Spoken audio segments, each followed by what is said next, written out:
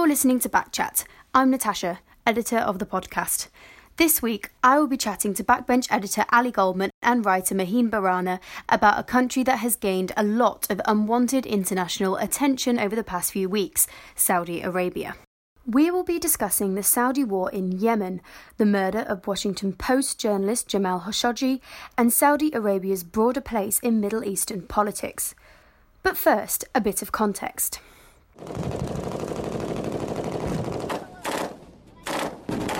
Saudi Arabia has caused controversy in recent years due to its brutal war in Yemen. In 2015, Saudi Arabia launched a full-scale military campaign against the Houthis, an ethnic group who had taken over the Yemeni government by force and removed the president. Saudi Arabia used military force because it believed that Houthi rebels were being supported by Iran, a fierce enemy of the Saudi regime. The effects of the war have been devastating. Yemen has been turned into a wasteland.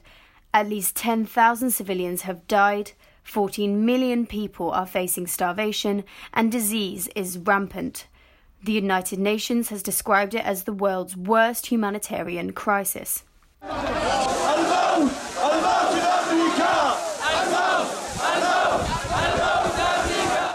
But the conflict in Yemen is not just a proxy war between Saudi Arabia and Iran. Britain and America have also got involved, the latter providing military intelligence and logistical support to Saudi Arabia. Saudi Arabia is a key strategic ally for the United States, a status that has been reinforced with Donald Trump's election as president. As Trump has ramped up hostilities with Iran, not least through America's withdrawal from the Iran nuclear deal, the White House has cozied up to Saudi Arabia. A key player in this relationship is Trump's son-in-law, Jared Kushner, who leads the development of the White House's Middle East strategy. Kushner has forged close ties with Saudi ruler Mohammed bin Salman, even chatting with him over WhatsApp.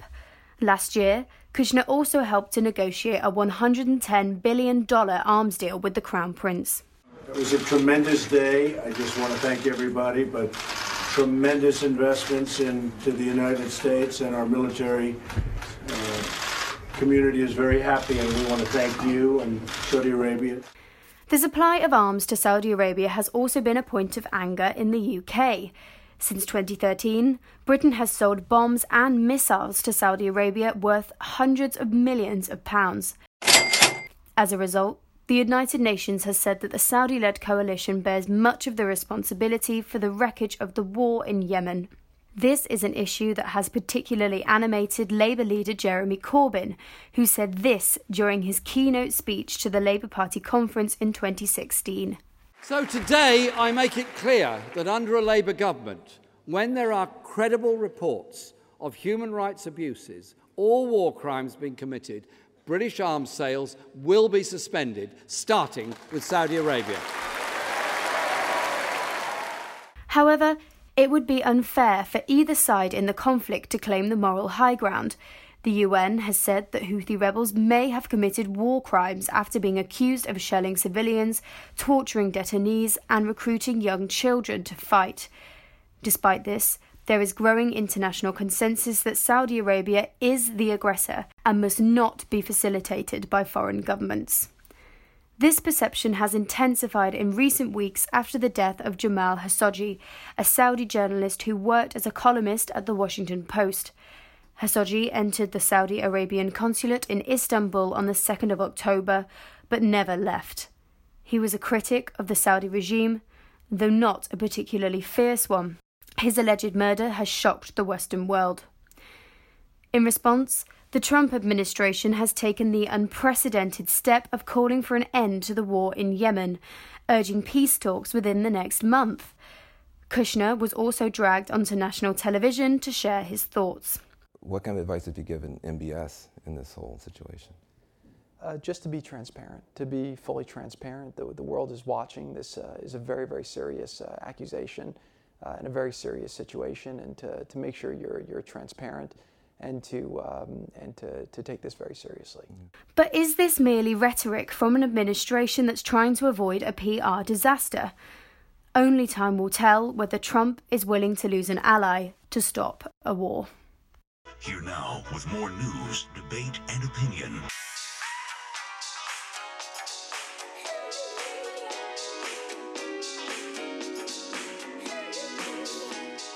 Hey guys, welcome to Backchat. Hi. Okay. So, Maheen, you recently wrote an article for Backbench titled, "It's Not Me, It's You. Time to Bring an End to the UK-Saudi Relationship."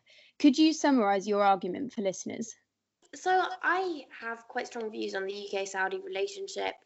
I've continually felt that the UK has been complicit in a lot of atrocities perpetrated by Saudi Arabia, and I particularly was responding to the recent murder of Jamal Khashoggi, and I considered that, you know, the murder, in the light of everything that has happened in relation to Saudi Arabia, is not really, well, the way that Britain has responded to it, to say, oh, you know, this is a bad thing. You know, it's nothing new. Britain responds like that every time to Saudi Arabia. But what did they do? They continue to facilitate that arms trade with Saudi Arabia. They continue to, you know, not really sanction Saudi Arabia. They are completely pro-Saudi in the war on the Yemen, and I feel that, you know, ultimately the UK is doing nothing to stand up to the horrors that Saudi Arabia is perpetrating. And it's not just being a bystander, but it's also perpetrating those evils too. You know, UK-made illegal cluster bombs have been found in the Yemen. And I think, you know, it's a sign that we have turned into a monster too. So it's also an actions speak louder than words situation.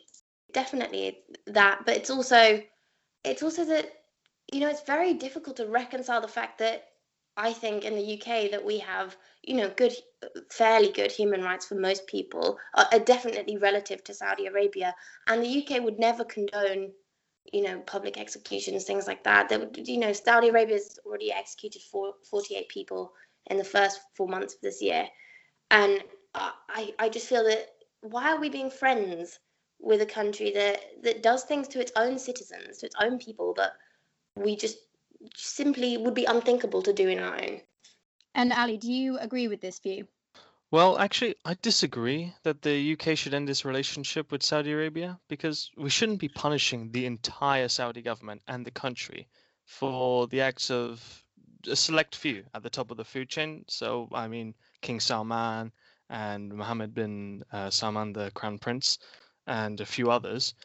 But the relationship between our two countries comes out of the British support for Ibn Saud against Ibn Rashid, when that allowed him to be crowned King Abdulaziz. And so for a century, our countries have been strategic allies, and I think that relationship is going to remain forever. And so I think in this situation with Khashoggi, dialogue is the most important tool. We shouldn't be seeking to sever ties and issue sanctions. I think we should be aiming to solve the Saudi human rights abuses through meaningful diplomatic means. I disagree with that view. As you say, we're strategic allies, but at the same time, I think Britain knows that we will hurt more from ending the trading relationship, and that is why they are pandering to Saudi Arabia. But, you know, currently we are on the wrong side of history. You don't stick around with somebody just because, if they keep doing bad things, you wouldn't just hang around with a person who kept on doing terrible, terrible things. I mean, it doesn't make logical sense. You wouldn't do it in your personal life. I don't think countries should do it in the way that they operate. Diplomacy is one thing. I think we are being diplomatic in the way we speak to Saudi Arabia to an extent, but sometimes diplomacy is just another word for cowardice, and currently I think we are behaving in a cowardly way. So you believe we should intervene militarily in Saudi Arabia, just like we did in Afghanistan, No. just like we did in Iraq? That totally worked out just fine in terms of democracy. No, I believe that we should end our arms trade with Saudi Arabia.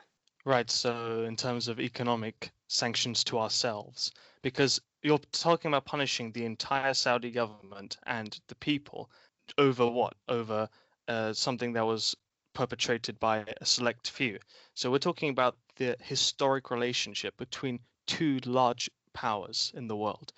Saudi Arabia, quite frankly, is a regional power and is the foothold of the UK in the Middle East. But I just don't buy this argument. I understand that obviously we are economically punishing ourselves to, cease the arms trade with Saudi Arabia. But I mean, just from a moral perspective, I feel like the arms trade is very wrong. But B, as I write in my article, we only give countries power by investing that power in them. When we can carry on with our arms trade, and as you can see, other countries are beginning to cease from this arms trade. When we carry on with our arms trade, we continue to invest that power in Saudi Arabia. If the world turned their backs on Saudi Arabia, it just wouldn't have the power that it currently does. The world has been pandering to it because of its, economic status, and, as you say, it's such a powerful country. But it's time to stop. We don't need to give Saudi Arabia that power anymore. And I don't think it's a question of punishing the entire Saudi government. It is showing our disapproval for the regime, showing our disapproval for not just military wrongs they perpetrate, but also the way that their ideology sometimes affects the human rights of people in that country. I think it's interesting that in response to the murder, Angela Merkel and Justin Trudeau announced that both the German and Canadian governments would not approve new arm exports to the kingdom. And so I'm just interested in your views, and we've covered this a little bit, but why the UK has not done the same. Because even if we have this special relationship, a recent YouGov survey found that over 60% of the British public opposed the arms sales to Saudi Arabia. I personally think that it's a very good question. I mean, it's sad that we're not the ones leading this, to be honest. We should be the ones setting the right example, but as we're not, we must follow the precedent of other countries who are turning their backs on something which is morally wrong. But Ali, you clearly disagree. Why do you think that the UK hasn't followed in the footsteps of Germany and Canada?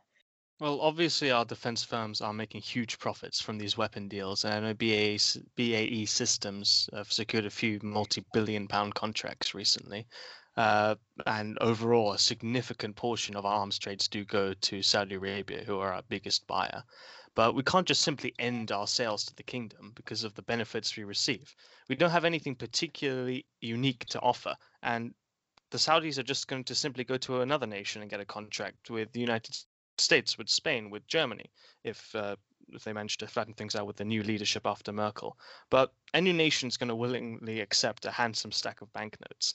But I do agree partly that this can't be a unilateral decision. It has to be multilateral. We have to come together with several countries, with the United States, with Israel, with Russia, with China, and we have to all say, okay, Saudi Arabia should not be committing these human rights abuses, so we're all going to act upon it. And we can do that diplomatically, and that should be the route here, not through economic sanctions. I would agree, and I think it should already have happened, and that is why I think it is happening in a more individual kind of way. And we're getting to the stage now where individual countries' consciences are waking up, and if a few countries start moving away, there can be some sort of consortium where there is a sort of understanding that we need to start placing sanctions on Saudi Arabia. It's wrong for the world to be kowtowing to this country simply because of its power. So we're also discussing a crucial foreign policy problem here. It's the question of where do governments draw the line when cooperating with other nations, particularly when these other countries have different attitudes to democracy and human rights. Whilst we do have our own values in this country, I don't think it's our place to dictate the values of other countries. To order one of the most extreme Islamic countries that will simply sever diplomatic relations until they conform to our culture, that's a preposterous idea. Not to mention the fact that the death penalty is ingrained in Islamic doctrine, and nearly all countries with a Muslim majority population have the death penalty in their laws. So it would be simply reckless for the UK to outright refuse to cooperate with these countries just because they don't follow our values down to a T. So if you want to think back to 2003, where we toppled the Iraqi government under the pretense of delivering democracy to a nation that was simply unfamiliar with the idea, what was the result? Widespread corruption and next to no government accountability. But as I mentioned before, we should be focusing on dialogue. We should be working not unilaterally, but multilaterally on the issue. So I do agree with that in part. I do agree that dialogue is very important, but I think there's a slight blurring of the lines when you try and differentiate between what is culture and then what is beyond the pale. You talk about the widespread corruption in Iraq that resulted from the British invasion, but there's widespread corruption in Saudi Arabia now. I definitely think that there shouldn't be any more British interventions, but in terms of military terms. But the thing about Saudi Arabia is it's a country that should know better in a way, and we've invested it with a lot of power. We put it on a pedestal, and I think that the way things stand currently is that Saudi Arabia is not simply just culturally different. It is perpetrating human rights abuses. There are rights inequalities. There are obviously gender inequalities in the country, and those can't just be simply attributed to culture conveniently so that we can, skirt the issue of the fact that we are, being too friendly with somebody who is not nice. If you really want diplomacy, we need to start taking a harsher line on Saudi Arabia. So then they should be taking a harsher line on us, given all the politics we've been interfering in international affairs across the world, but they don't do that. The fact of the matter is, they're a different culture, yes, but we need to be understanding that for decades and centuries this has been going on, and we can't just expect them one day slap on some sanctions, slap on some punishments, and say, okay, now you have to conform to our idea and become another British colony, become our British colony, and then expect them to pass through all the reforms. Because at the moment, MBS just comes out and says, you know what, okay, women, they can drive now, and everyone cheers, but that's not the way it should be done. As Khashoggi actually wrote in one of his articles, the government needs to change. It needs to have more focus on the parliament. But you can't just expect all these reforms to happen overnight. And by slapping on these sanctions, they can have long-term effects. And that's why I believe that diplomatic talks should be happening, because then that's a long-term effort to shape the country as a whole for good. No, it's not just the British government which has ties with the Saudi Arabian-led coalition in Yemen. A Telegraph investigation last year revealed that universities in the UK, including Oxbridge, Durham and Exeter, had been accepting endowments from dictatorships with arguably poor human rights records. For instance, in 2016, Oxford accepted £3 million from the Qatar Development Fund to finance their Thatcher scholarships. What are your views on this, particularly in the context of cuts to higher education? The reason we see nations like Saudi Arabia, Qatar, and the UAE funding not only universities in the UK, but all across the West, because they desire a platform of intellects to preach to.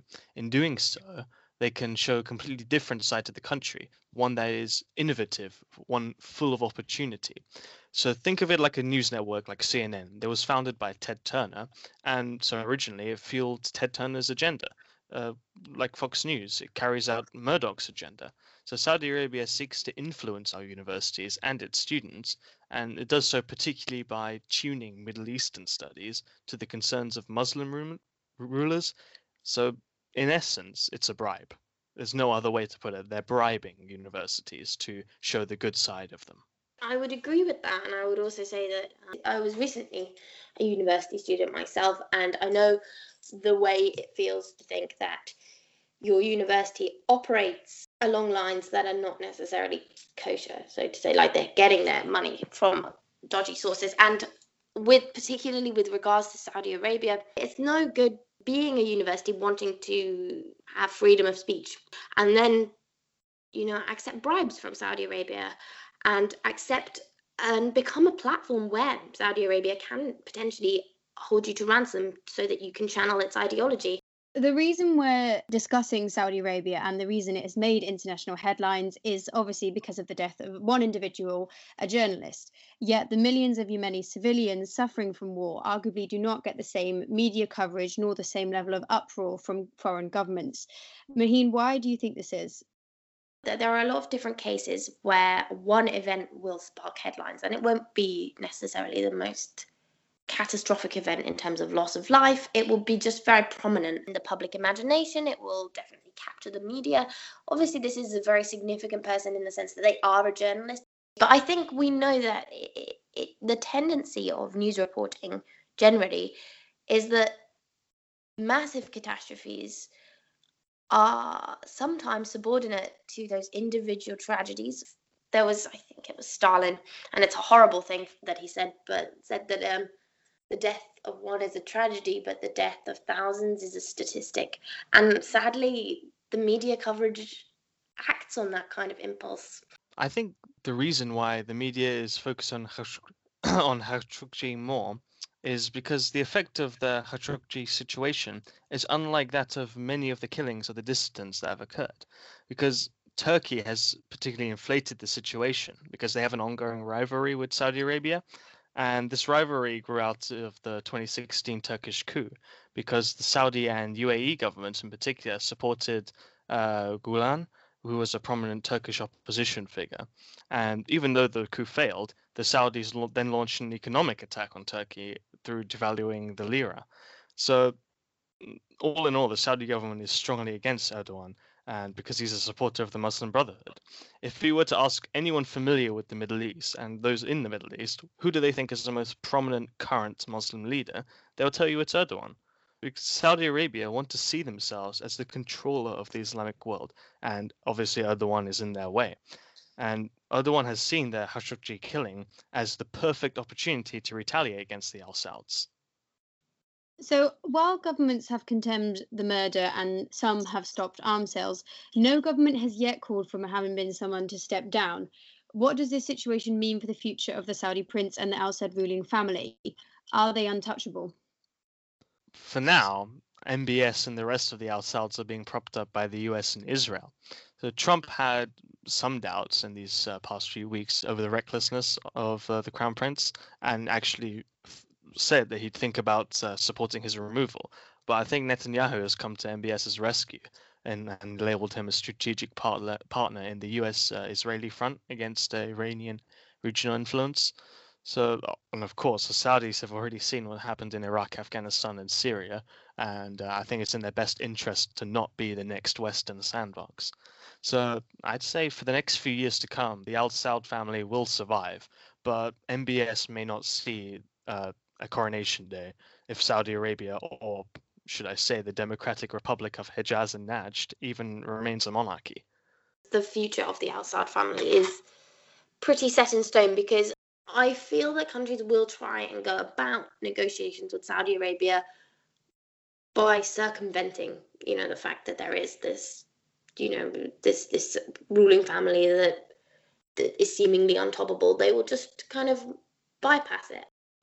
Yeah, as long as Saudi Arabia is serving the agenda of the West, and them being a kingdom helps support that, then they're going to remain a monarchy for decades to come. Even if it doesn't mean MBS is king, it might be his nephew Ahmed, but I think Saudi Arabia will remain a monarchy for definitely a few years to come. Well, yeah, as long as there remains a trading relationship between Saudi Arabia and Western powers. I think I'm in agreement with you there. I mean, it would take revolution to change it, and I don't think revolution is on the cards. Guys, thank you so much for coming on the podcast. It's been a great debate. Here now with more news, debate, and opinion.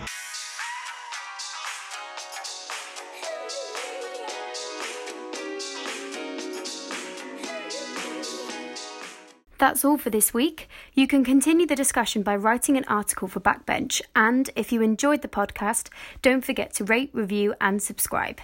Thanks for listening.